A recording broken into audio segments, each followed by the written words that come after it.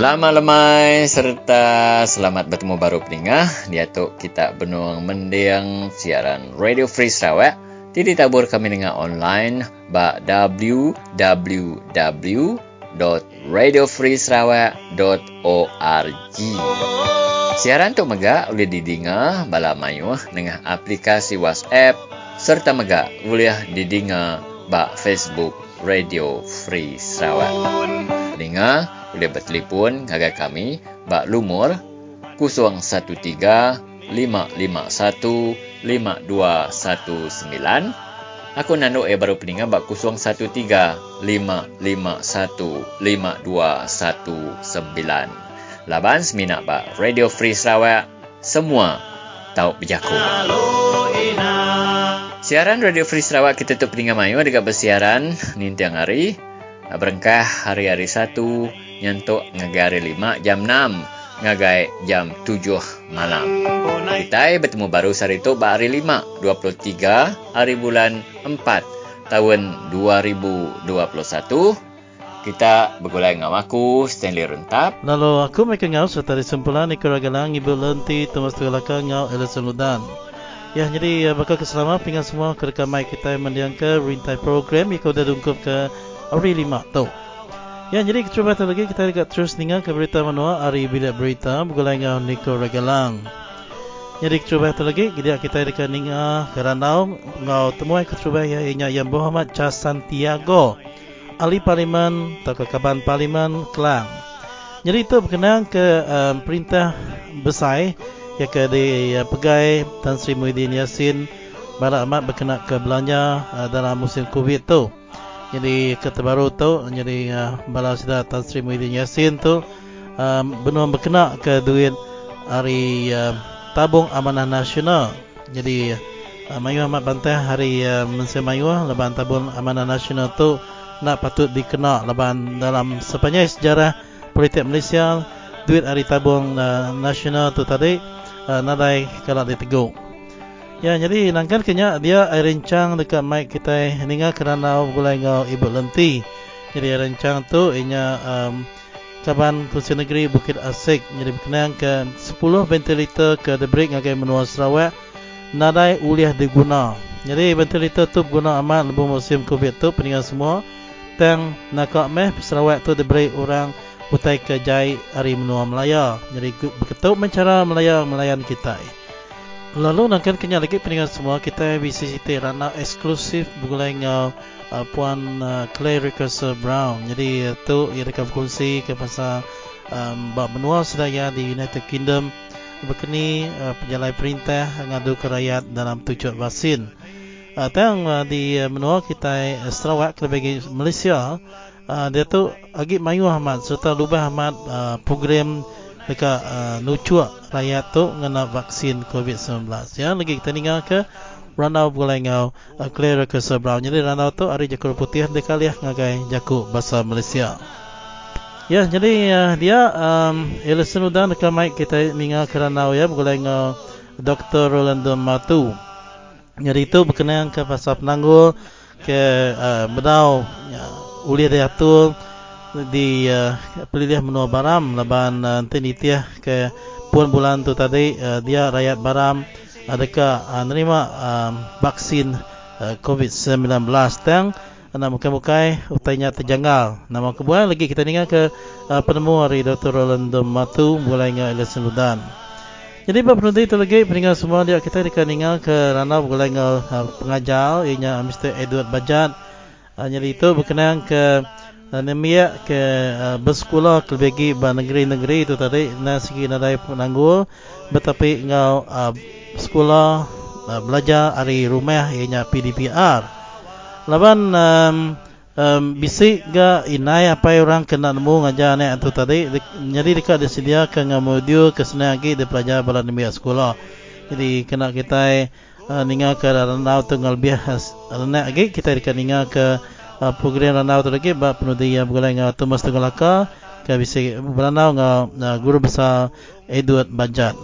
Ya, jadi lebih kurang punya sendiri rintai program kita bakal kelma itu. Terima kasih Michael. Lalu kena nama sau kejam kita peringat mayu hari bilik berita Radio Free Sarawak. kami mai kita mendiang ke berita menua, tili baca serta disalin Nicole Ragailang.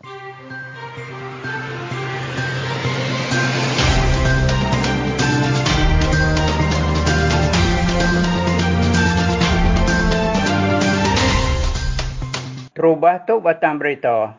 Di Sarawak bisik 474 orang baru ditetap kengidap ke COVID-19 kemari. Kaban Konsen Negeri David Wong ngansak GPS ngatur awam Konsen Negeri dong menar ke undang-undang duit agih dikena nulung rakyat. Di Sarawak bisik 474 orang baru ditetap kengidap ke COVID-19 kemari. Di Bintulu 103, di Sibu 84, di Miri 46, di Kuching ngau di Song sama-sama 35, di Kapit 34, di Mukah 27, di Serian 24, di Seratuk 13, di Tanjung Manis ngau di Pakan sama-sama 11.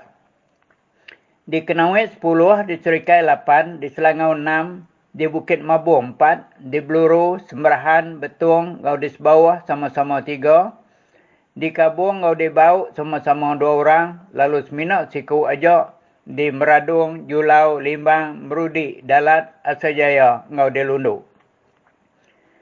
Kemari bisik 556 orang baru udah gerai. Dia tu agi bisik 5,623 orang benar berubat dalam hospital di Sarawak, lalu siku orang baru udah nadai buat hospital besar di Sibu kemari. Bisik 481 orang baru benar diperhati ke lutur, ngau 7 orang agi ganti result darah sidak di periksa lutur. Di Kuching bisik sitik kluster baru, tidak kumai kluster ICOM. Siku induk di pekerja dia ditetap kengidap ke COVID-19 kemari. Orang di Kampung Raya dipilih menua Serian, ngau di Kampung Siling Dayak dipilih menua Lundu. Dia tu dibungkur atau berkurung. Berengkah hari sari tu tadi jentuk kengangai 6,5 toilet. Penerang tu dipansut ke Komiti Penjaga Penusah menua Sarawak kemari. Bisik 2,340 orang diserikai dekat ditucuk ngena vaksin COVID-19 ke terbahaya. Orang tu dah ngeregister diri ngena My Sejahtera diserikai, dipindah nentu ke maya sidak dasuh data bertucuk. Lalu mayanya tahu dah pedak bahawa website www.vaccinecovid.gov.my. Jakuk gerah tu data rituan residen diserikai. Di Melaya ngudi Sabah bisik 2,401 orang baru ditetap kengidap ke COVID-19 kemari. Lalu orang temayuh ngidap ke COVID-19 nyak di Kelantan 662, di Selangor 633, di Kuala Lumpur 332, di Johor 169, di Sabah 160, di Pulau Pinang 144, lalu di Kedah 90 orang. Kemari bisik 2,541 orang baru udah gerai. Dia tu agi bisik 2,875 orang baru benuang berubat dalam hospital, ngau 248 orang berubat bawat ICU, lalu 6 orang baru udah nadai kemari. Penerang tu dipansut ke Kepala Ofis Menteri Penggerai Malaysia, Tan Sri Datuk Dr. Nur Hisham Abdullah kemari. Di Labuan 3,762 orang, yang kaum 1,422 orang, di udah berumur 60 tahun, udah ditucuk kena vaksin COVID-19. Dr. Rolando Matu nuduh ke Perintah Perikatan Nasional ngai nucuk kena vaksin COVID-19, rakyat Sarawak tiraban ura-ulu di menua Ulu Beram. Kaban Konsen Negeri Pelawan David Wong ngansak GPS ngatur awam Konsen Negeri ndok berjurai ke undang-undang Supplementary Bill. Awak kang menar ke duit agih dikena nulung rakyat tersuntuk maya menua tasah laban COVID-19 dia tu. Kaban Konsen Negeri Bukit Asih Irene Chang ngansak Perintah Perikatan Nasional nambah ke pemayuh doktor spesialis gawak Hospital Perintah di Sarawak. Serakup Hopeless Kuching bisik nganjung bara pemakai dikena nolong Jong Kim Nyuk sebiliak tediau bertutuang baru. Jong seminak bergaji RM600 datuk sebulan.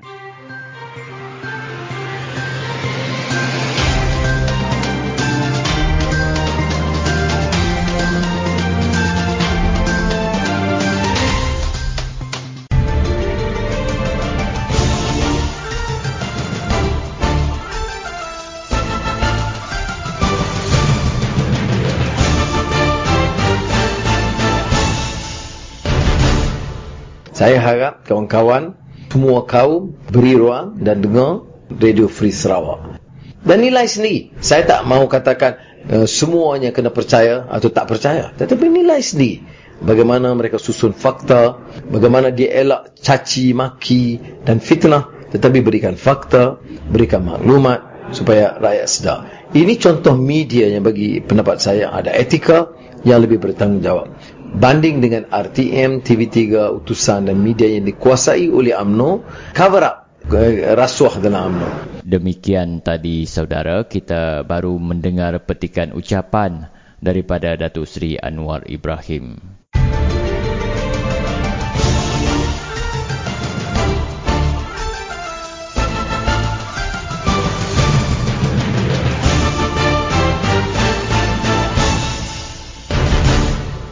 Baiklah saudara, salam sejahtera dan salam ubah daripada Radio Free Sarawak. Dan kali ini kita rasa bersyukur kerana kita dapat bertalian bersama dengan Ahli Parlimen Kelang DAP, iaitu Yang Berhormat Charles Santiago di talian. Jadi apa khabar YB? Bagus. Salam kepada semua. Ya, baik YB. Jadi kita kembali lagi bersama dengan YB kali ini dengan isu yang lain pula. Dan isu kali ini kita ingin bertanyakan pendapat YB. Adakah YB bersetuju bahawa pemerintahan yang diterajui oleh Yang Berhormat Tan Sri Muhyiddin Yassin dalam PN menggunakan tabung amanah nasional untuk pengurusan dalam vaksin COVID-19 YB? Sebenarnya kerajaan dalam bajet untuk tahun ini telah memberi satu peruntukan sebanyak RM3 bilion. Dan jumlah itu dinaikkan kepada dengan RM2 bilion. Yeah. So sebenarnya kita dapati mereka ada RM5 bilion untuk membeli vaksin-vaksin yang sedia ada untuk digunakan di Malaysia. Yeah. So sekarang bila kerajaan kemukakan cadangan untuk menggunakan wang yang sedia ada di tabung amanah nasional sebanyak 16 bilion, kita pun terpaksa bangkit isu berkait dengan ketulusan. Ini adalah sebab kita memang sudah ada RM5 bilion. Dan sehingga hari ini kita tidak diberikan apa-apa maklumat cara wang ini dipergunakan. Dan juga mengapa kerajaan telah bertukar daripada angka yang 5 bilion, apa keadaan telah tukar ataupun kos telah tukar untuk memberi satu justifikasi untuk mendapat wang daripada dana tabung amanah nasional. Sebab ini adalah isu. Satu, tidak ada apa-apa ketulusan. Tidak ada apa-apa angka daripada kerajaan mengatakan kita telah gunakan sejumlah ini untuk membeli vaksin dan juga untuk storage dan sebagainya. Untuk pengagihannya, maka wang 5 bilion telah habis. Ini tidak dilakukan. Ini tidak dibuat. Tapi tiba-tiba mereka hendak ambil wang daripada satu dana yang sebenarnya tujuan ialah untuk disimpan untuk generasi yang akan datang. So sekarang kita takut bahawa oleh kerana kerajaan tidak ada wang, mereka akan menggunakan wang daripada tabung ini untuk keperluan mereka. Dan saya juga ingin mengatakan di sini bahawa walaupun ekonomi Malaysia telah melalui beberapa pengalaman pahit ekonomi pada 87, 78, 82, 87, 2007 dan sebagainya. Kita ada kemelesatan ekonomi.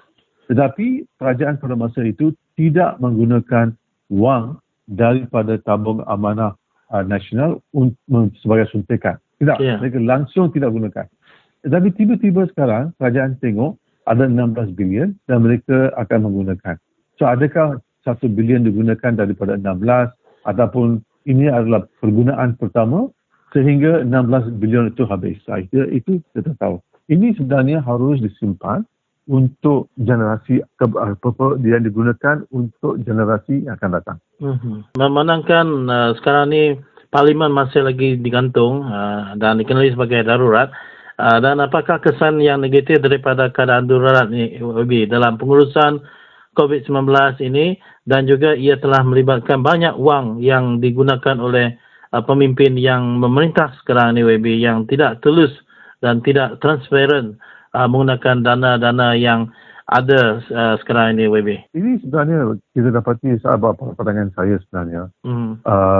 Kerajaan menggunakan kesempatan ataupun tempoh darurat ini untuk menggunakan beberapa wang yang mereka hendak. Ini adalah sebab tidak ada kawalan jawatan kuasa dan juga persidangan parlimen untuk mengawasi, untuk minta ketulusan, PAC pun tak boleh bersidang dan sebagainya. So oleh kerana itu kerajaan menggunakan kesempatan ini untuk menggunakan wang yang sedia ada, tapi wang ini adalah ditujukan untuk matlamat yang berlainan. So mereka menggunakan kesempatan untuk ambil wang dari mana-mana tempat mereka boleh nampak. Yang saya takut ini sehingga hari ini mereka tidak mengatakan berapa wang yang akan mereka gunakan daripada 16 bilion yang sedia ada di tabung amanah nasional. Mereka tak katakan. Yang saya takut mereka akan mula ambil, selepas itu mereka nampak ada wang lagi, mereka akan menggunakan 16 bilion untuk keperluan mereka. Ini ada beberapa implikasi. Implikasi yang pertama ialah tidak ada apa-apa pengurusan kewangan yang bagus negara kita. Itu satu.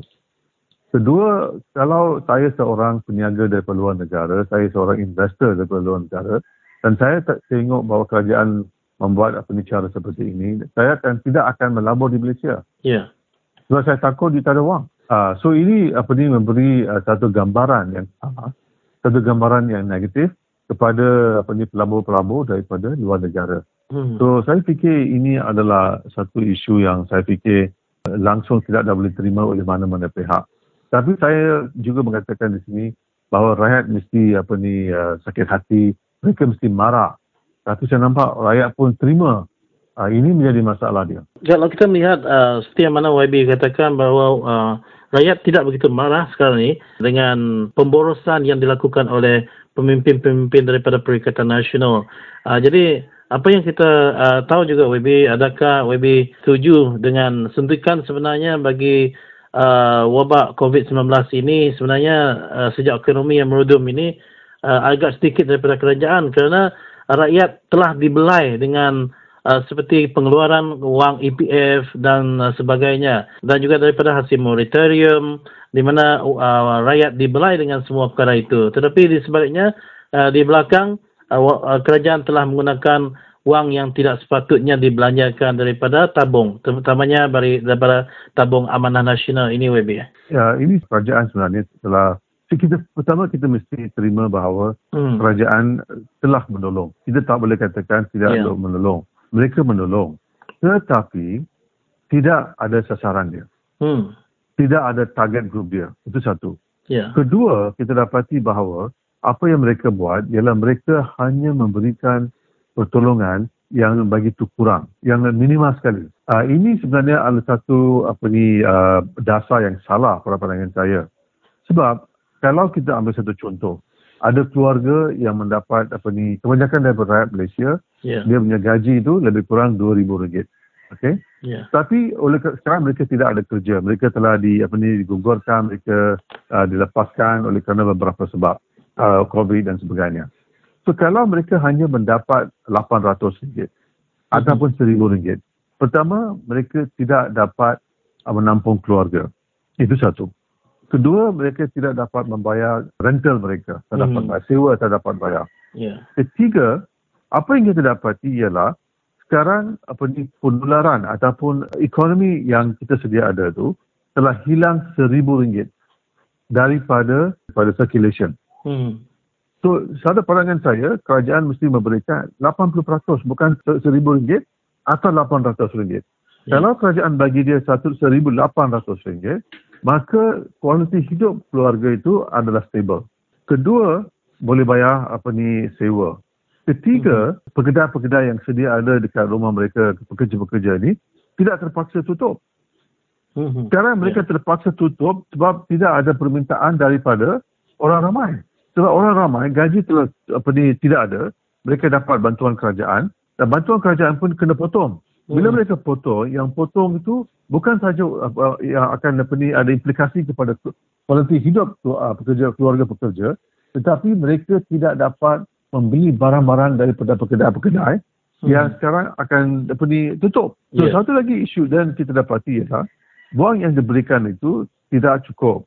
Dan bila saya cakap tidak cukup, sekarang kita ada satu masalah di keluarga kita, khususnya di bandar-bandar, adalah isu kelaparan. Kalau kita pergi cakap dengan kita sebagai ahli parlimen, kita jumpa orang ramai dan sebagainya, kita dapati mereka hanya dapat menyediakan untuk keluarga mereka makanan sekali dalam satu hari, iaitu nasi goreng ke ataupun Maggi mee ke dengan satu telur. Itu sahaja. Macam mana seorang anak murid nak makan mie goreng ataupun Maggi mee goreng ataupun nasi goreng dengan telur, bila dia pergi ke sekolah, macam mana dia nak fokus dengan pelajaran? Bila dia akan lapar. So saya fikir apa kerajaan yang buat itu sebenarnya tidak memahami implikasi kepada ekonomi dan juga telah ada implikasi kepada kualiti keluarga kita yang sekarang merana, yang ada banyak isu sekarang. Baru-baru ini di Pertuan Agong telah pun memberi persetujuannya untuk sebuah jawatan kuasa ad hoc yang meminta agar berakhirnya keadaan darurat agar Parlimen boleh terus bersidang.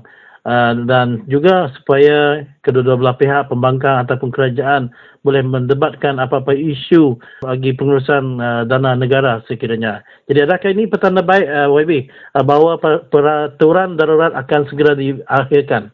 Sebenarnya kita tidak tahu bahawa mesyuarat yang dikatakan oleh saudara tadi akan akan diambil serius oleh kerajaan.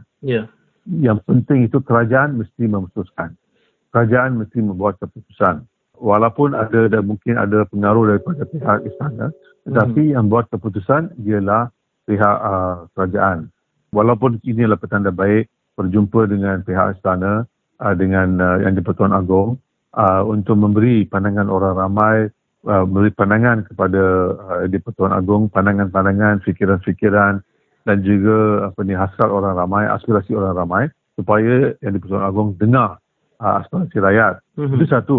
Tetapi yang akan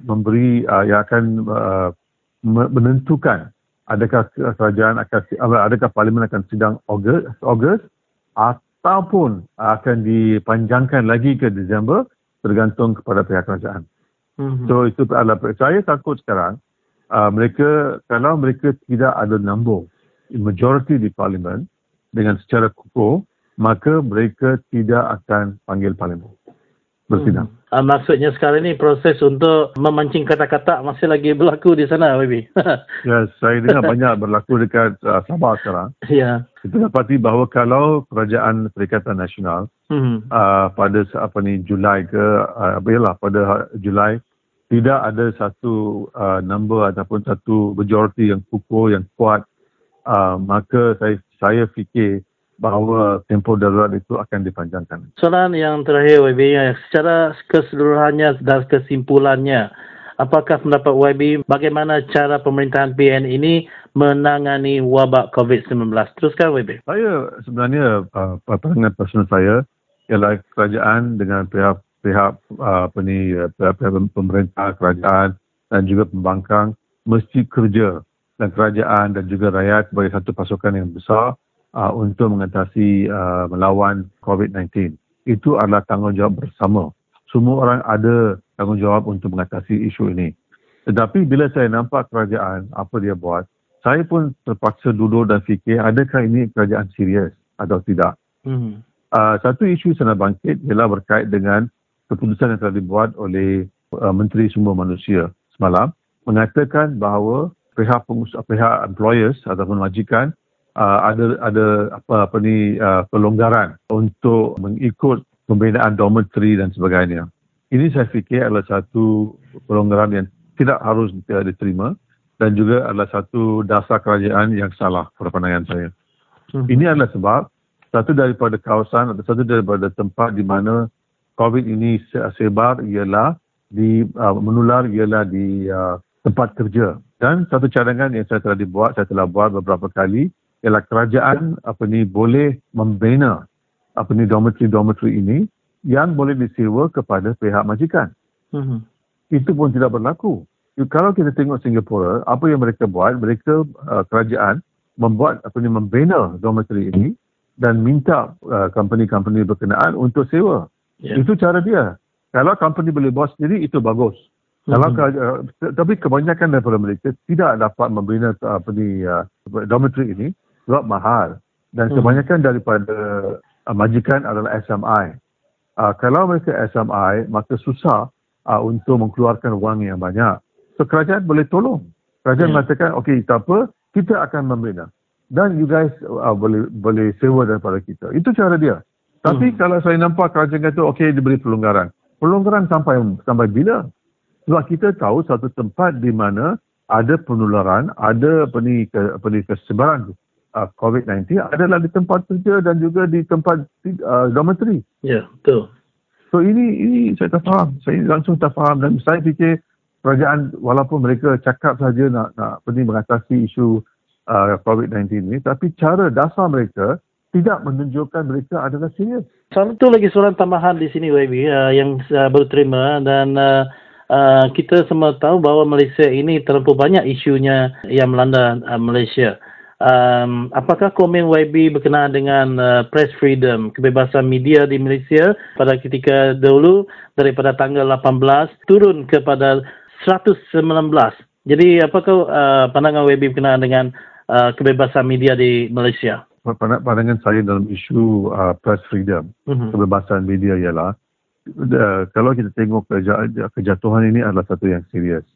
Ini bermaksud bahawa kualiti demokrasi di Malaysia telah jatuh juga. Ini bukan sahaja berkait dengan press freedom, tetapi juga dengan kualiti demokrasi.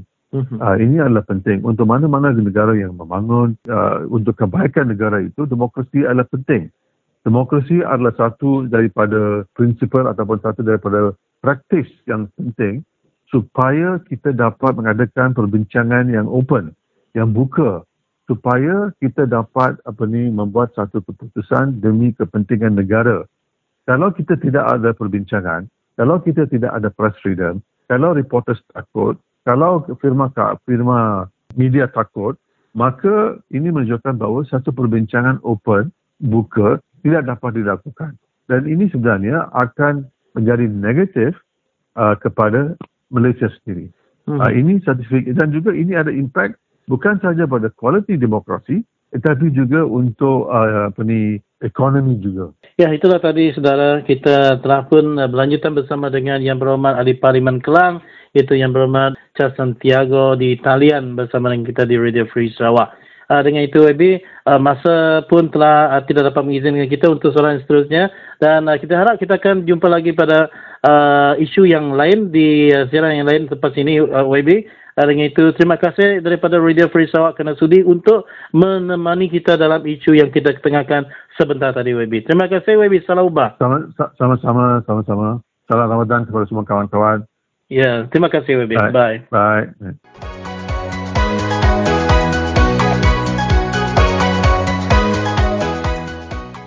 Hello, aku Iban. Nama aku Elvin Fernandez, Hari Sarawak. Penyalah rasuah, tok kemakai suap, ukai seminak digagak, ngenak duit aja. Tang janji dekat merik kerja, pangkat tok ke nama-nama penyalah ke bisik dipadah, tau ke ditulis bak dalam akta SPRM. Nanti bisik medak ulah makai suap, anang takung report ngagai SPRM. Ingat semua, makai suap ukai budaya kita Iban.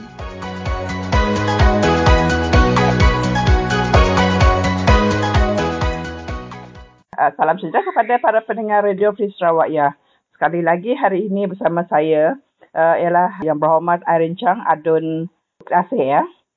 Ya, YB semalam beberapa hari lalu YB telah mengeluarkan satu kenyataan media mengenai kegagalan ventilator yang dihantar ke Sibu dan juga masalah program vaksinasi di Hospital Sibu ya, terutama di stadium tertutup. Ya, YB boleh ulaskan sekali lagi kenyataan media untuk para pendengar di luar sana. Okey, ya. Okay, salam sejahtera. Apa yang terjadi ialah pada 13 April, Menteri Kesihatan datang ke Sarawak dan dia menyerahkan 10 unit ventilator. 5 unit dihantar ke Hospital Sibu, 3 ke Hospital Bintulu dan 2 ke Hospital Serikei. Mesin ventilator ini merupakan model 2004 dan merupakan mesin yang sudah usang. Jika hanya usang, sudah outdated, ya sudah cukup buruklah. Tetapi ventilator yang dihantar oleh kerajaan pusat bukan hanya usang, tetapi juga tidak berfungsi ketika mereka diperiksa oleh juruteknik Hospital Sibu dan Bintulu. Maklumat yang saya dapat mengenai Hospital Serikei adalah bahawa ventilator yang dihantar ke sana berfungsi, tetapi skrin ventilator itu selalu tersekat. Dan kemudian ventilator perlu dinyalakan semula. So, oleh itu, jelaslah ventilator yang dihantar ke Sarawak bukan ventilator yang baharu. Mereka tidak berfungsi ataupun tidak boleh berfungsi dengan baik. So, sebenarnya menurut KKM, media statementnya, 10 unit ini telah digunakan di Jabatan Kecemasan Hospital di Sungai Buloh sebelumnya. Oleh itu, setelah digunakan di Hospital Sungai Buloh, mereka kemudian dihantar ke Sarawak untuk hospital di sini. Ya, ini apa yang terjadi. So, pandangan WB mengenai kerajaan negeri Sarawak mengenai pengendalian sistem kesihatan ini? Alright. Can I just say, sejak pengadakan saya lah. Saya ada membaca kenyataan yang dibuat oleh beberapa GPS, itu bukan menteri, itu YB dari GPS, iaitu YB Dr. Anwar dan Senator YB Robert Lau, bahawa PKM perlu menghantar kami ventilator baharu dan bukan barang terpakai. Itu saya pun bersetuju. Kenyataan mereka juga menyentuh isu returning our autonomy, kembalian autonomi sistem penjagaan kesihatan kepada Sarawak. Namun demikian, saya mahu cakaplah, saya ingin mengatakan bahawa pengabaian oleh kerajaan persekutuan terhadap negeri kita tidak berlaku kebelakan ini sahaja. Sudah berlaku selama beberapa dekad. Itulah sebab sistem penjagaan kesihatan kita jauh ketinggalkan sistem di Semenanjung. Negeri Sarawak kita sebenarnya sebesar seluruh Semenanjung. Namun demikian, daripada keseluruhan 154 buah hospital kerajaan di seluruh Malaysia, hanya 23 hospital bertempat di Sarawak. Hospital kami sudah usang. Kita kekurangan pakar hospital di luar Kuching. 12 daripada 23 hospital ini tidak mempunyai resident specialist. Maksudnya pakar yang ditempatkan di hospital tertentu. Di kawasan luar bandar, kami hanya mempunyai klinik kesihatan yang kebanyakannya sudah usang dan dilapidated. Just like is spoiled, dilapidated. So ada juga yang tidak mempunyai ambulans. Terdapat banyak masalah yang lain. So, dan semua masalah ini sudah ujub selama beberapa dekad. Oleh itu, saya rasa kerajaan negeri kita tidak melakukan tugas yang sangat baiklah untuk memastikan bahawa kerajaan persekutuan tidak mengabaikan sistem penjagaan kesihatan di Sarawak.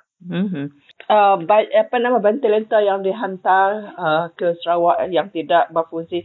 Adakah negeri Sarawak tidak mempunyai bajet sendiri untuk membeli sendiri ventilator ini? Sebab saya percaya kerajaan negeri Sarawak ada bajet untuk membeli peralatan perubatan sendiri. So kalau kami mau target pun dapat. Kalau negeri Sarawak, kerajaan negeri Sarawak result simpanan negeri Sarawak yang berjumlah 31 bilion ringgit. Ya, ini adalah terbesar di negara. Ya, tapi dalam tempoh tahun lepas dan tahun ini kerajaan negeri telah menerima jumlah agak-agak 5 bilion ringgit sebagai cukai jualan negeri dari Petronas bagi tahun 2019 dan 2020. So memanglah negeri Sarawak mempunyai bajet untuk membeli mesin ventilator untuk hospital-hospital dalam negeri. Tapi kalau soalan kamu ialah itu kami ada target. Okey. Ini isu ini sekarang ialah macam ini sebab ubat dan kesihatan negara memang di bawah bidang kuasa kerajaan persekutuan. Berdasarkan senarai persekutuan. So oleh sebab itu, kerajaan persekutuan harus membekalkan bajet yang secukupnya bagi memastikan sistem kesihatan kami berfungsi dengan betul. Demi kebaikan warga-warga negeri Sarawak lah. So untuk kerajaan negeri tugasnya adalah untuk memastikan rakyat Sarawak tidak akan menderita atas sebab kelemahan kerajaan persekutuan. So if you ask about this, whether we have our own target, that is a separate issue altogether. Okay, we can have our own target, but the whole thing is, this thing is all under the purview of the federal government. Ya, dengan itu yang berhormat kami memberi ruang lah. Mungkin ada lagi isu-isu yang berkaitan yang YB ingin berkongsi.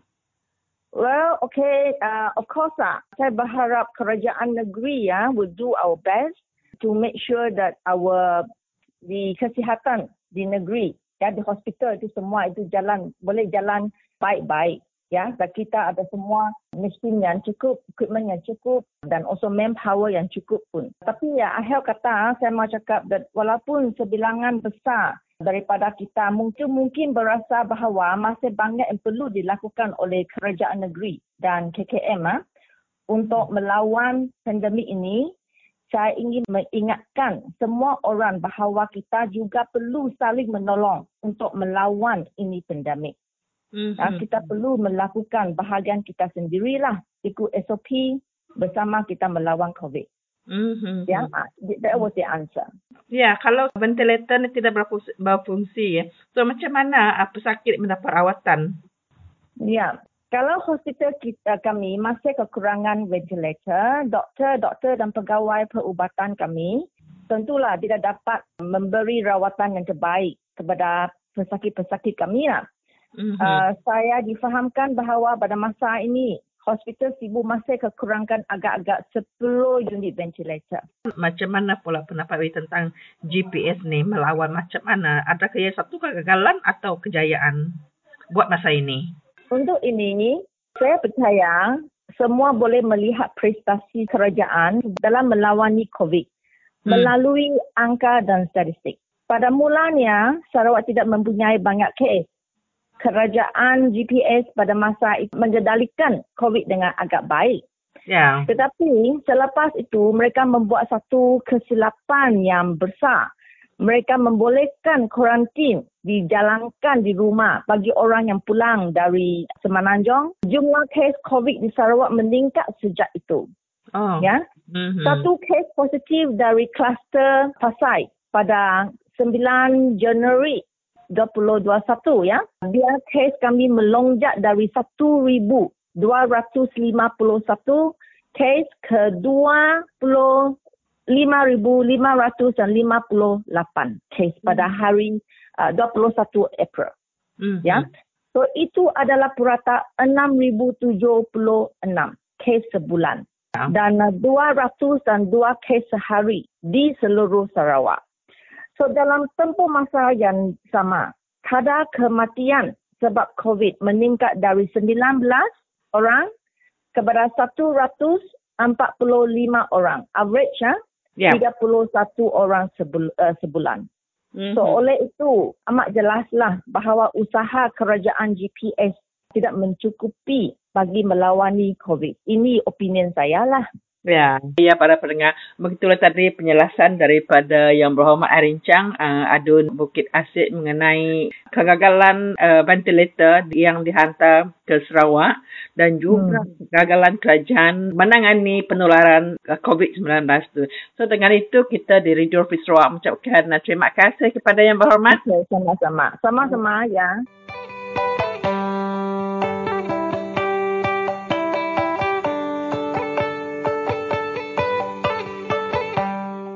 Saya harap kawan-kawan semua kaum beri ruang dan dengar Radio Free Sarawak.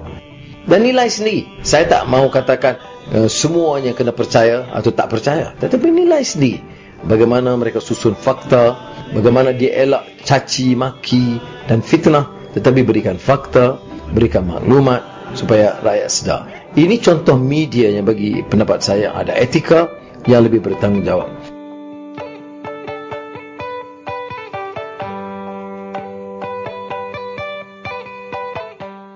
Baiklah saudara, untuk segmen pada minggu ini kita akan pendengarkan perbualan bersama dengan Claire Rickerson Brown di Temu Buah mengenai suntikan vaksin di negara beliau di United Kingdom.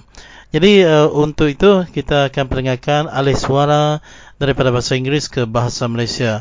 Dan dengan itu mari kita sama-sama pendengarkan Temu Buah eksklusif bersama dengan Claire Rickerson Brown.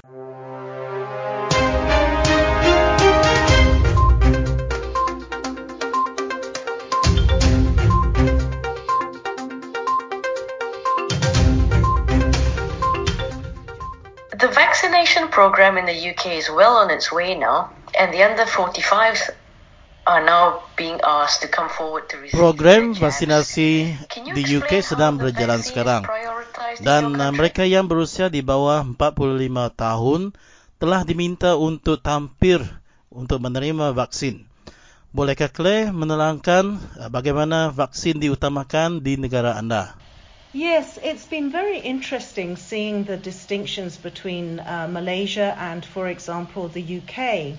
The first person to receive a vaccination in the UK was an old lady in her 90s, an ordinary person living in an old people's home. But we see that melihat perbezaan antara Malaysia dan United Kingdom, orang pertama yang mendapat vaksinasi di UK adalah seorang wanita tua berusia 90-an yang merupakan orang biasa yang tinggal di rumah orang tua.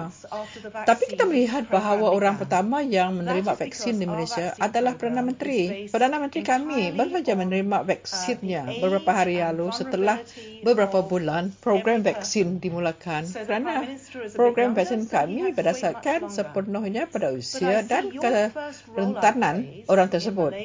Perdana Menteri agak muda, berumur 56 tahun. Dia harus menunggu lebih lama.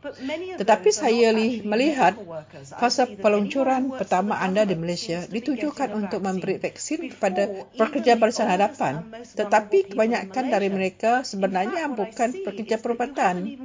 Saya melihat bahawa sesiapa yang bekerja untuk kerajaan nampaknya mendapat vaksin sebelum orang tua dan paling rentan di Malaysia. Sebenarnya apa yang saya lihat ialah anda belum pernah melakukan vaksinasi orang-orang tua anda di Malaysia, orang-orang yang paling rentan terhadap COVID. Dan di Eropah atau di kebanyakan negara-negara demokratik, itu amat mengerikan kerana kita pasti harus mengambil berat tentang orang tua dan yang terendah sebelum kita mengambil berat tentang orang-orang penting yang bekerja untuk kerajaan. Kami perhatikan bahawa semua ahli parlimen anda mempunyai kedua-dua dos vaksin mereka. Namun, mereka tidak peduli untuk bersidang di parlimen. Apa yang sedang berlaku? Itu adalah soalan pertama saya. Right, Claire, you mentioned that the elderly and the elderly in particular getting vaccinated in the UK. Claire, and you mentioned that you're kata concerned bahawa that orang tua mendapat vaksin terlebih dahulu di UK dan anda bimbang orang tua, orang kurang upaya dan mereka yang berada di luar bandar.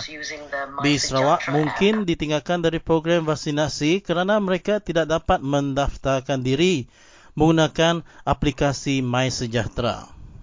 I'm very concerned. I'm very concerned because you seem to be demanding that would-be vaccinated people of course, these are vulnerable elderly people to begin with. They're supposed to sort this out for themselves. Here, in most other countries, Anda nampaknya it is menuntut the bahawa orang government yang that makes akan it diberi its vaksin duty to contact tentulah bermula dengan everybody to orang-orang offer them tua the yang vaccine, terdedah. not to Seharusnya say that it's menyelesaikan up to ini people to untuk somehow diri mereka go sendiri. online Di on a kebanyakan computer, negara adalah maybe pemerintah someone in yang their wajib 80s menghubungi living in a semua orang longhouse untuk in order to menawarkan get vaksin on a kepada list mereka. to then be Bukan offered the sekadar vaccination. mengatakan bahawa How crazy bergantung is that? pada orang If your untuk kedalam government talian wants to menggunakan vaccinate komputer, everyone, and I'm mungkin sure they seseorang ought to want to berusia vaccinate 80-an yang everyone, tinggal di rumah it is panjang their job. untuk They have dimasuk my ke dalam card senarai, details. They ought to kemudian know where everybody ditawarkan lives. They have enough vaksinasi. information on everyone. Betapa gilanya They itu. ought to be able to send, Sekiranya kerajaan anda medical ingin teams memberi out vaksin to kepada distant semua rural orang, communities mereka and ada offer the maklumat vaccine to dengan anybody perincian living MyCard. there. Why are Mereka they harus asking tahu di old mana people semua to orang sign tinggal. up Mereka on a mempunyai computer cukup app maklumat tentang to be setiap allowed orang to be yang registered? mereka seharusnya I saw dapat recently menghantar an pasukan article perubatan saying that menawarkan vaksin itu officials are kepada now sesiapa thinking saja because yang the tinggal di vaccine sana. register has been such Mengapa a mereka failure? meminta Well, orang of tua course untuk it's been a mendaftar failure. di aplikasi Only a komputer small untuk dibenarkan percentage of untuk people have didaftarkan? signed up compared to Saya what we melihat wanted, baru-baru ini di dalam because sebuah it's too artikel complicated yang for mengatakan people. bahawa They are now pegawai-pegawai thinking sekarang of making berfikir vaccine kerana pendaftaran vaksin telah not gagal giving anyone a kerana choice, hanya just coming sebilangan and kecil stabbing orang you yang with an mendaftar injection, whether you berbanding want dengan it or orang not. yang Which is diinginkan kerana really terlalu rumit untuk incredible. orang. Most people would Mereka accept sekarang an berfikir injection, menyediakan but they vaksin don't wajib, expect tidak to memberi pilihan voluntarily have kepada to do sesiapa all the pun. work to Hanya find out datang how dan to menyusup contact the government anda and say dengan they want an mensuntikkan injection. sama ada anda So inginkannya this atau all seems tidak, back to front. yang I luar mean, biasa. my elderly Sebilangan relatives, besar orang they were akan called menerima up. suntikan, They were tetapi called up on mereka their tidak house phone, menyangka called up on harus their mobile phone. melakukan semua In kerja one untuk case, mengetahui the cara local menghubungi doctor came and pemerintah. said he would knock on the door Jadi and come and give ini the semua injection to the kelihatan old kembali person ke depan. if it was inconvenient for Kerabat them to tua get saya out. sendiri This dipanggil. is how it should be in Mereka Malaysia. dipanggil Why oleh not? Why doktor leave it to the mereka. old people to take all the Dalam satu kes, initiative and go doktor tempatan online? datang dan mengatakan bahawa dia akan mengetuk pintu dan datang dan memberikan suntikan kepada orang tua itu jika sukar untuk mereka keluar. Beginilah keadaan sepatutnya di Malaysia. Kenapa tidak? Mengapa menyerahkan kepada orang tua untuk mengambil semua inisiatif untuk masuk ke dalam talian untuk mendaftar? So do you think that the Sarawak government should, do more to reach these Patutkah kerajaan elderly Sarawak people in melakukan rural lebih banyak communities? perkara Can they rely untuk on the menjangkau federal masyarakat government tua to roll out dan the luar program? bandar? Bolehkah mereka bergantung kepada kerajaan persekutuan untuk melancarkan program vaksinasi? Well, I think everyone should be working together to help vulnerable people, whatever way they find best. But sitting in your office and waiting for someone to get on their Saya computer rasa and semua orang contact harus you while you're sitting in bekerjasama your untuk menolong orang office yang is obviously not terdedah the way to do dengan this. cara It's terbaik. obviously Tetapi the job of hanya people dengan who duduk are di pejabat employed by the anda government dan to go menunggu out and seseorang find masuk everyone who ke needs a dalam komputer vaccination and mereka offer it to them. dan menghubungi That's anda their job jelas and bukan it's their cara moral untuk duty, melakukan surely. ini. Sudah tentu ini adalah tugas orang yang bekerja dengan pemerintah untuk keluar dan mencari semua orang yang memerlukan vaksinasi dan menawarkannya kepada mereka. Itu tugas mereka dan itu tugas moral mereka. Do you think that because the UK has procured many millions doses of vaccine, far Negara more United than what it Kingdom needs to telah vaccinate its memperoleh population, berjuta-juta has that dos deprived vaksin, other countries like jauh Malaysia lebih from banyak daripada procuring yang vaccines? diperlukan untuk Is the shortage of vaccines a memvaksinasikan bottleneck in penduduknya. Malaysia's rollout? Adakah tindakan itu menyebabkan kekurangan vaksin yang boleh dibeli oleh negara lain seperti Malaysia? Adakah masalah kekurangan vaksin yang perlahankan program vaksinasi di Malaysia? If you read what is being published by the official sources in Malaysia, that's not the reason, is it? Your minister, Khairi Jamaluddin, has said that he has enough to vaccinate 80% of the population already. He's bought it. It's sitting in Malaysia. The big problem seems to be, first, the mad system, this incompetent Jika anda system membaca of making apa yang people register disiarkan in order to be oleh vaccinated. sumber rasmi The di second problem Malaysia, seems to be that itu you're bukan vaccinating. alasannya. I mean, there are Menteri 400,000 anda, people Khairi who've had Jamaluddin, both their vaccinations. telah mengatakan And then dia sudah ada practically cukup nobody else has vaksin been vaccinated. Who are untuk these 400,000 memvaksinasi very important 80% people that have had penduduk. both their vaccinations? Masalah when so besarnya many, ialah only sistem 600,000 ini yang other tidak people cekap have had even untuk one. membuat orang And mendaftar the agar answer is, diberi of course, it's vaksin. people who work for the Masalah kedua adalah bahawa terdapat 400,000 orang yang menjalani kedua-dua vaksinasi mereka, tetapi orang biasa masih belum diberi vaksinasi. Siapakah 400,000 orang yang sangat penting ini? Apabila hanya 600,000 orang yang divaksinkan kali pertama saja? Jawapannya ialah mereka adalah orang-orang yang bekerja untuk kerajaan dan ini adalah politikus. Masalah lain adalah bahawa walaupun anda mempunyai cukup vaksin untuk memvaksinasi 80% penduduk, kebanyakan vaksin belum dilulus oleh Kementerian Kesihatan anda sendiri untuk digunakan. Jadi, hanya Pfizer dan Sinovac yang mempunyai kelulusan untuk digunakan di Malaysia dan sedang dilancarkan, sedangkan anda telah membeli berjuta-juta vaksin lain yang masih belum diluluskan. Nampaknya ia sangat pelik dan banyak orang yang risau akan hal ini. Terutamanya Sinovac yang telah ditawarkan kepada orang biasa di Malaysia. Semakin terkenal bahawa Sinovac bukanlah vaksinasi yang baik kerana hanya 50.4% berkesan yang hampir sama buruknya dengan tidak berguna dan jauh lebih kurang berkesan daripada semua vaksin lain di pasaran. Oleh itu, mengapa pekerja kerajaan dan ahli politik semua mempunyai 2 dos vaksin Pfizer yang sangat berkesan? Dan sekarang mereka ingin memberikannya kepada orang biasa. Mereka memberikan Sinovac ini yang sangat tidak berkesan dan mengapa adakah mereka masih belum memberikan kelulusan kepada banyak vaksin lain yang dianggap selamat di seluruh dunia dan diberikan kepada orang-orang di negara lain? Mengapa mereka tidak melepaskan vaksin ini yang telah diperoleh oleh Malaysia? Melihatnya seperti tidak ada tergesa-gesa sama sekali untuk memvaksinasi orang. Seolah-olah mereka lebih suka membiarkan keadaan darurat ini lama. Saya harus mengatakan ia sangat mengecewakan. It is very disappointing, and today the Sarawak Health Department has declared 3 further areas as red zones. Jabatan Kesihatan Sarawak telah mengisytiharkan 3 lagi kluster COVID-19 baru di Bintulu, Meradung dan Betung. Bila COVID-19 kluster dikenali di UK, adakah polis atau tentera tempatan terlibat untuk memastikan tidak ada yang meninggalkan kuasa mereka? Well, I'm reading articles and seeing photographs where the military have been sent into Sarawak villages and are rolling out barbed wire around the longhouses to keep people in. And it makes you ask, are the government and the authorities doing this because they want to help? Saya sedang membaca artikel dan melihat gambar-gambar di mana tentera dihantar ke kampung-kampung di Sarawak dan mengeluarkan dawai berduri di sekitar rumah panjang untuk menjaga orang masuk. Ini membuat anda bertanya, adakah kerajaan melakukan ini untuk menolong orang atau adakah ini jenis kuasa polis? Respon kepada COVID adalah mengenai menolong orang, tidak menakut-nakutkan orang, tidak menghukum orang, tidak menyukarkan hidup atau menyenjarakan orang kerana penyakit ini. Harus ada kasih sayang dan rasa hormat terhadap orang. Dan itu bukan sikap yang dilihat di Sarawak di mana tentera masuk dan mencari orang dan untuk menghukum orang. Sudah tentu, untuk menjawab soalan anda secara langsung, tidak. Tentera tentunya tidak dibawa untuk mengawal kawasan-kawasan di Britain dan polis tidak digunakan untuk mengepung rumah, mengatur sekatan jalan raya dan secara amnya cuba memerangkap orang jika anda mungkin melanggar undang-undang kuarantin.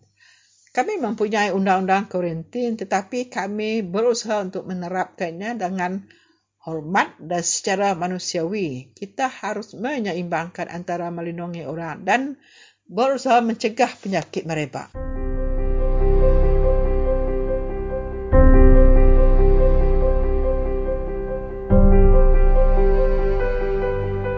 Di mana wakil-wakil rakyat sepatutnya bukan hanya berjumpa rakyat dengan musim pilihan raya apa semua, sepatutnya mereka harus tanya kepada rakyat apa masalah, apa keperluan mereka.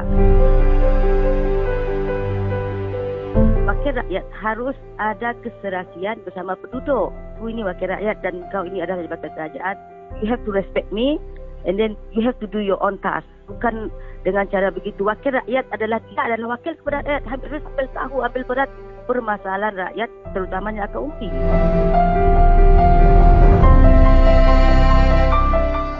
Tidak dapat dinafikan lagi bahawa Sarawak begitu jauh di belakang di dalam kempen imunisasi melawan COVID-19. Jadi, saya sempat berbual dengan seorang doktor pakar dan juga senior doktor, Dr. Roland Dom Matu, yang tidak berpuas hati dengan apa yang berlaku di kawasan beliau, iaitu Telangusan. Dengarkanlah perbualan saya dengan Dr. Roland Dom Matu mengenai perkara tersebut.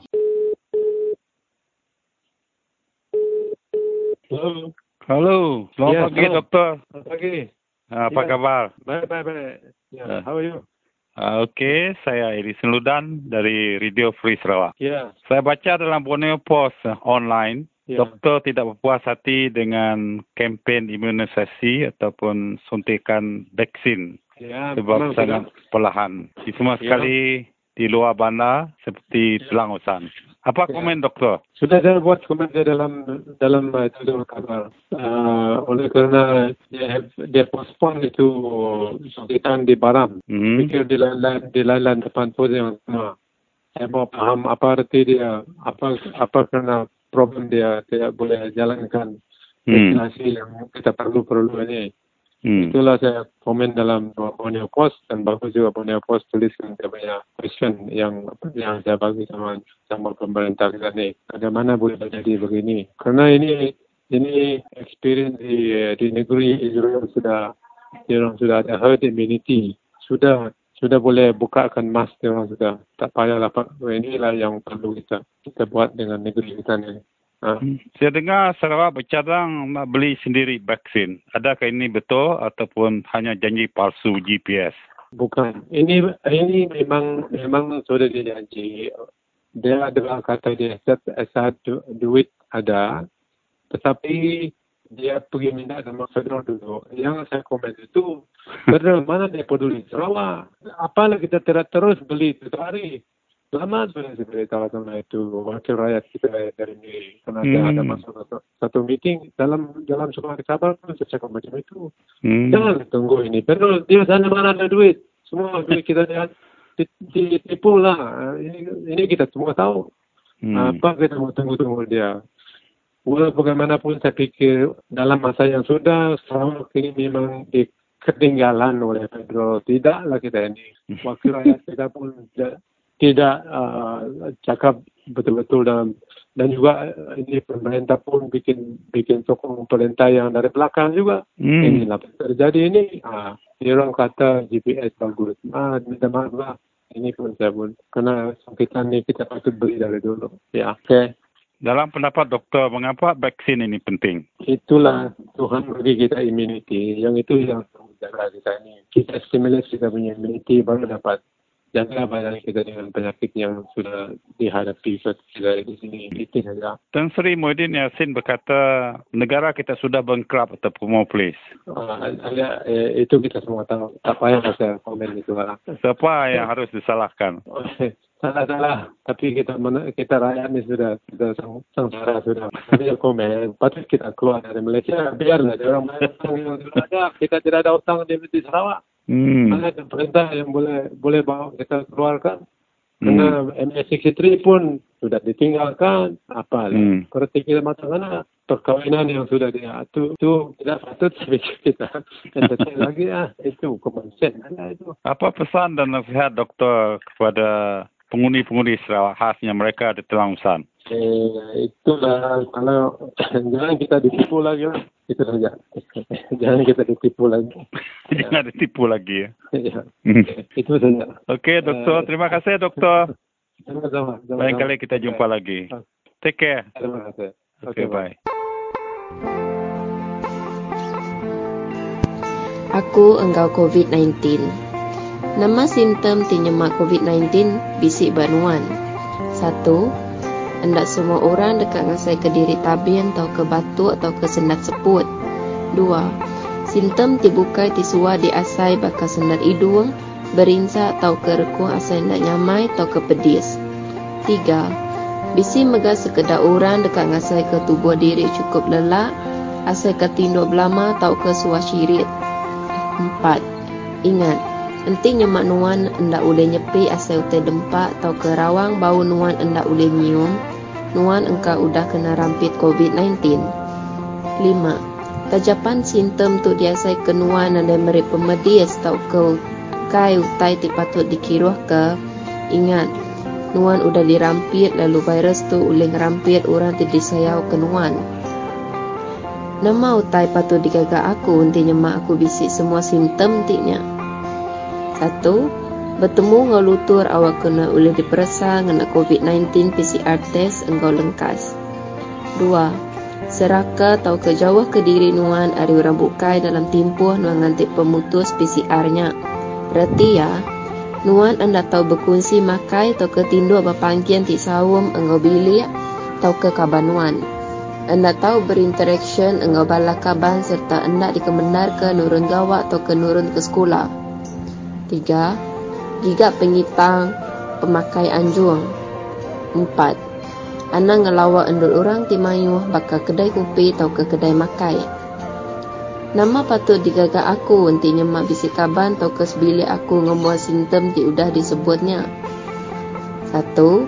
Nuan patut ngasuh ya bertemu ngau lutur serta ngajuan diri periksa COVID-19 PCR test engkau lengkas. 2. Anda makai atau ketinduk bergulai engkau sidap. 3. Anda berkunci utai kena atau ke bilik mandi engkau sidap. 4. Nyemak nuan yang jongnya becik kepalan pengerai, sedua mesti berkena ke rangkup mulut engkau hidung. Anda ngena ekon lalu tingkap entukar mesti diturunkan nyemak sedua saum dalam entukar.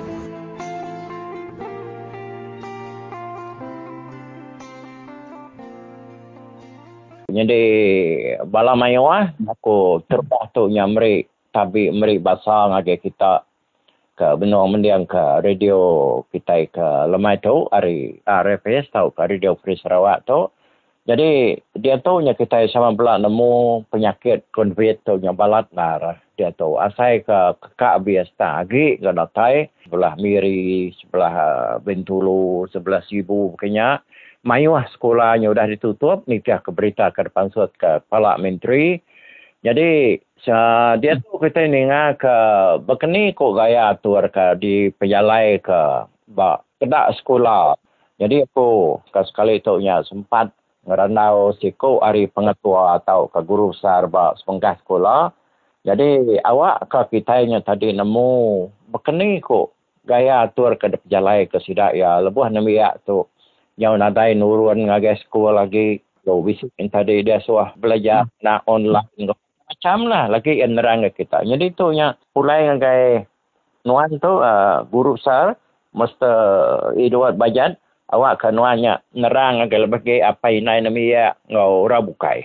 Terus dengan nuan. Okey, jadi selamat pagi untuk bala semua.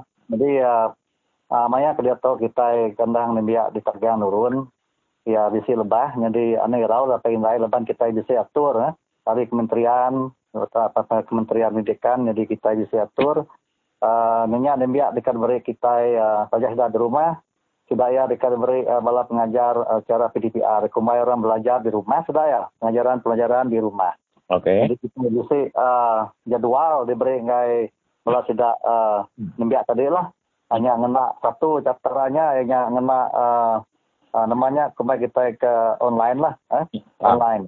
Ya. Adanya luar jadwalnya tadi, bala pengajar nanggawa atau kebetulan kumai orang ngumbai pengajar nama bala pengajar. Sudah yang nang sibuk dia tu benuang masih daya benuang apa?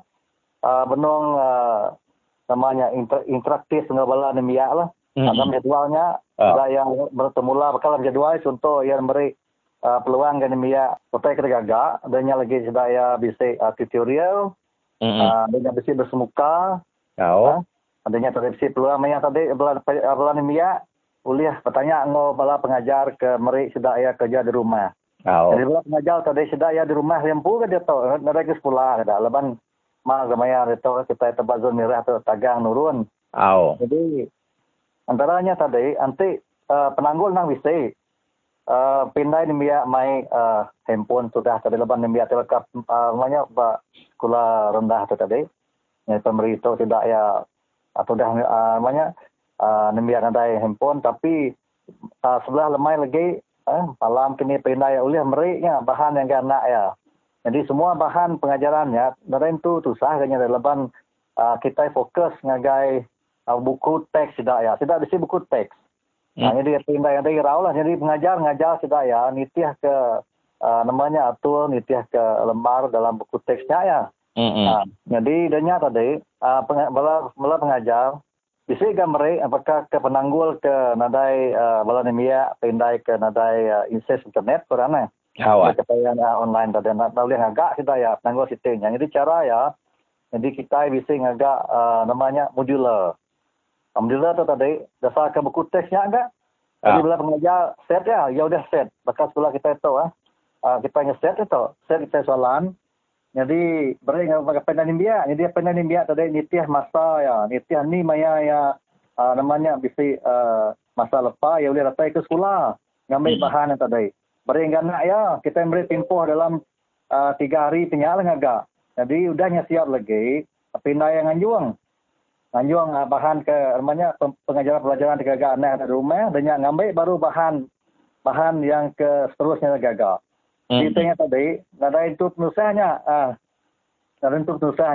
DJ. Ketika gaya respon bala sera apa inai namia atau atur ke ban satunya headmaster ba gaya perhati kenuan lah bisa udah mereka komen sira ya begini ko gaya saya ba sira empu ko. Jadi tiba ka ba sekolah kami tu aku berjakuk sekolah itu sudah ya nang bisa penanggul sudah ada penanggul namanya data dan leban handphone tu perlu data ya tanya. Tanya tadi bila kita bisa modularnya jadi kita yang ngasai kenya tadi kira ke kuliah lah caranya kira praktikal lah menyikut jakuk mayar itu kan jadi sudah yang ngasai ke modular ianya kita beri tidak yang agak dewan bekas sekolah itu bisa tidak itiah ke masa dempo lah.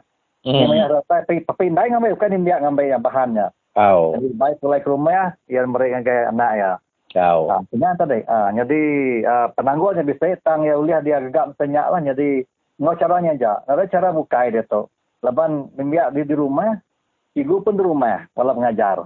Jadi nyaknya cara situ kementerian agak program sinya jadi itiah kepilih sekolah lah ni ke nyamai ke uliah dijapai walaupun yang biak ke lebih lagi dipikir kita cara kedaya mereka tugas tadi. Jadi nyak tadi bisa situ lagi lah. Jadi pernah ni biak dia taunya bakap ngajar sih tadi. Bakap mengajar. Di sekolah mengajar ke mana teacher bapa sekolah jadi bila di rumah mengajar batang ni dia pindah ni biak dia tahu. Jadi nyak bisa pada kita bisa mana ya tanggung jawabnya ngajar anak tu bisa kerja sama antara painai ngau pengajar empu. Pihak ya. Iya. Artinya tadi dia tu pengajar ni ya ngau painai nya full time nya dan pihak aku apa sama pula ngau ngadu ke pelajaran anak siranya tadi. Anak dia kumai kita full time lah. Lepas ya maya lepas aja. Jadi kita pemberi aturan nimbiak mereka kerjaan tadi nak nanti kalau mayuah kan leban kita mendak masa pinai nimbiak ke mimbing sedaya dia dah. Hanya buah kita nak ulih pakai kita ngajar ya dalam kelas ya leban leban bala pengajar atau konteks terus nimbiak dan nyamai sedaya dah. Jadi itu tadi kita ngigak ke ni ya ke namanya ya ke mudah ya ke ulih diadu ke pinai nimbiak di mimbing dia. Jadi ya kebukain lagi bila nimbiak pai lah baru kita ngigak ya ke ni kumai subjek ataupun tajuk terkesan kerana baru pengajar ngadu ke baru pas sekolah lah. Pihak. Bala pengajar tu tidak ya nemu ke bala tidak ya nak mereka utai ke tusah ya ke mungkin ukai ke namanya pedih pinai nimbiak ke nerang nak ya tidak yang ngigak ni ke kira ke sedang namanya kita yang pu homework, kita yang pu kerja tadi bang. Tapi intinya yang bakal dia tahu lah marga bala lebih lagi bala kita bantai daya tu nya ukai semua yang tadi nemu ngena utai ke online ko ya ko dia tahu aku lebih sudah ke kurang pelajar dah ke educated kerana mai hanya tadi nulung anak pelajar tan terkena ke tu dah yang mun pakun tadi bekeni ko gaya kita mutar kenya dah cikgu. Jadi kami ditok tadi mengikut tadi namanya bisi site namanya modular komite modular dah. Jadi bala pengajaran yang dia secara nama dicetak kada dicelak kada ya. Jadi sedia secara modular. Contohnya seminggu tu dia kedayaan mulanya untuk seminggu tu diberi dulu nya. Tapi mai ngambil nyalo gagas seminggu tu. Jadi tapi yang hari 3 yang anjuang. Hari 3 yang ngambil dengan anjuang, ambil baru kita bisa sambung baru 2 hari, 1 wilayah anjuang. Jadi ternyata tadi namanya bisa putaran jadi tidak ya. Nyam tadi bisa pilihan. Kita medak bala pengajar tu medak ni bala pena nimbia terlebih pena nimbia ke bifuti ke sumber mayar itu Jadi kita medak kedaya tadi hari jadi bala pengajar yang dia ke bahan ke namanya kepatut dia kepatut kesesuai ke boleh agak nambia yang ngau bimbingan apa indai daya lah. Jadi terima kasih ke nuannya tadi ke penerang ke diberi nuannya lalu terap ke bala apa indai nambia tadi tahu berarti kita tersebut nuannya lalu begini ko cara sedaya ulih ngau ngadu ke pelajar anak sedaya lebuh maya ke ngerjau tanya hari rumah atau ke online kurang dia tu.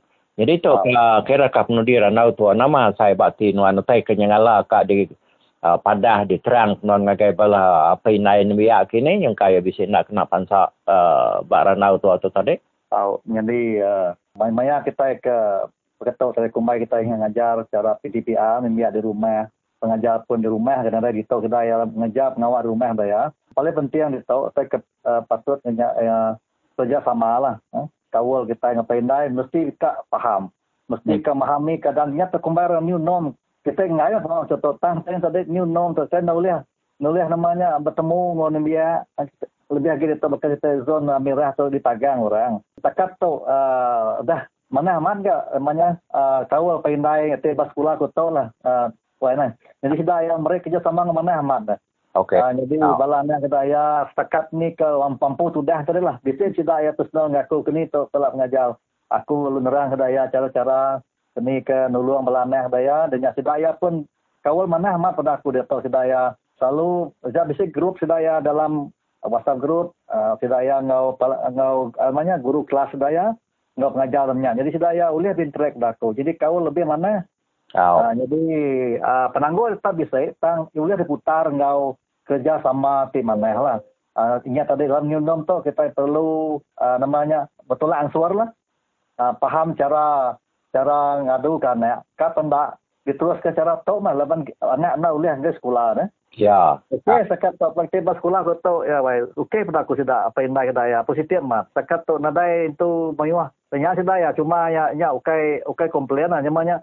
Kumai kita sudah terbisi sudah ya masalah ngajar anak sudah ya hubung ngau pengajar lu nerang baru cara-cara semua tadi.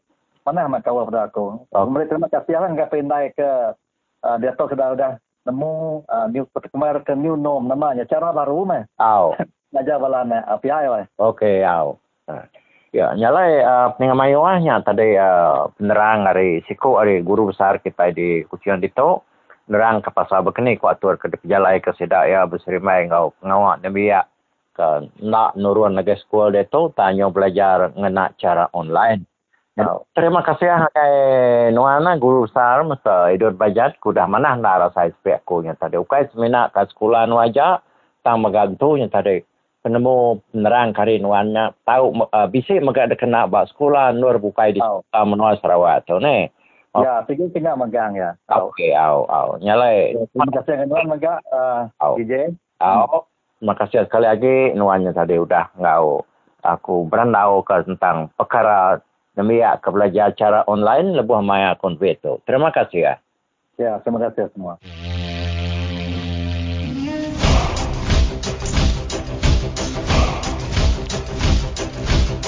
Nak ada telefon pintar aku tu. Nak telefon manual. Nak dia maklumat kurang temu aku. Kayak berarti aku tu bodoh tamap. Berarti ya.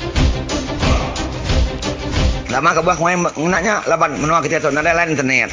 Ada pasar bisa. Bak upih-upih besai, bak pasar-pasar kucing, nyak baru lain internet tu kuat. Dia gagak perintah. Tik menaulu tu. Nak orang gak lain internet tu kuat. Abak ke nama orang kena ngasuh kita rakyat bagu, ngasuh kita rakyat budu, abak kita rakyat nak mengutai. Jadi pandai-pandai lah kita rakyat ngigap maklumat.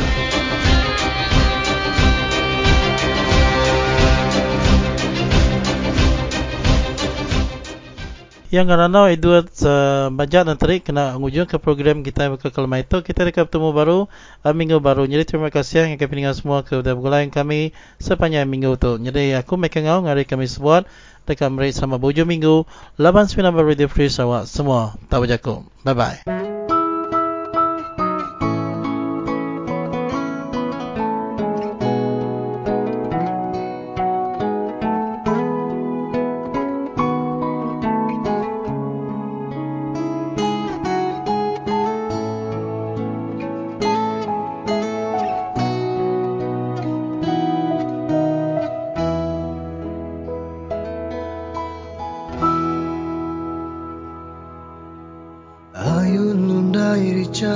Burung berbunyi nyinuk ke hati aku ke diri ngenang hati nuan sulunya berbalik ada ke diri dekat pergi aku sunyi Nesajalai kampung puang sulu aku nadai nuan langkah ributku di alun gelombang oh sulu pedak meh penyayau aku berambis hati ku meri pengerindu hati sulu bula kesemaya sanggup ngelengkap sumpah janji tua pergi nuan sulu nak pulai lagi ninggal ke aku itu ke dia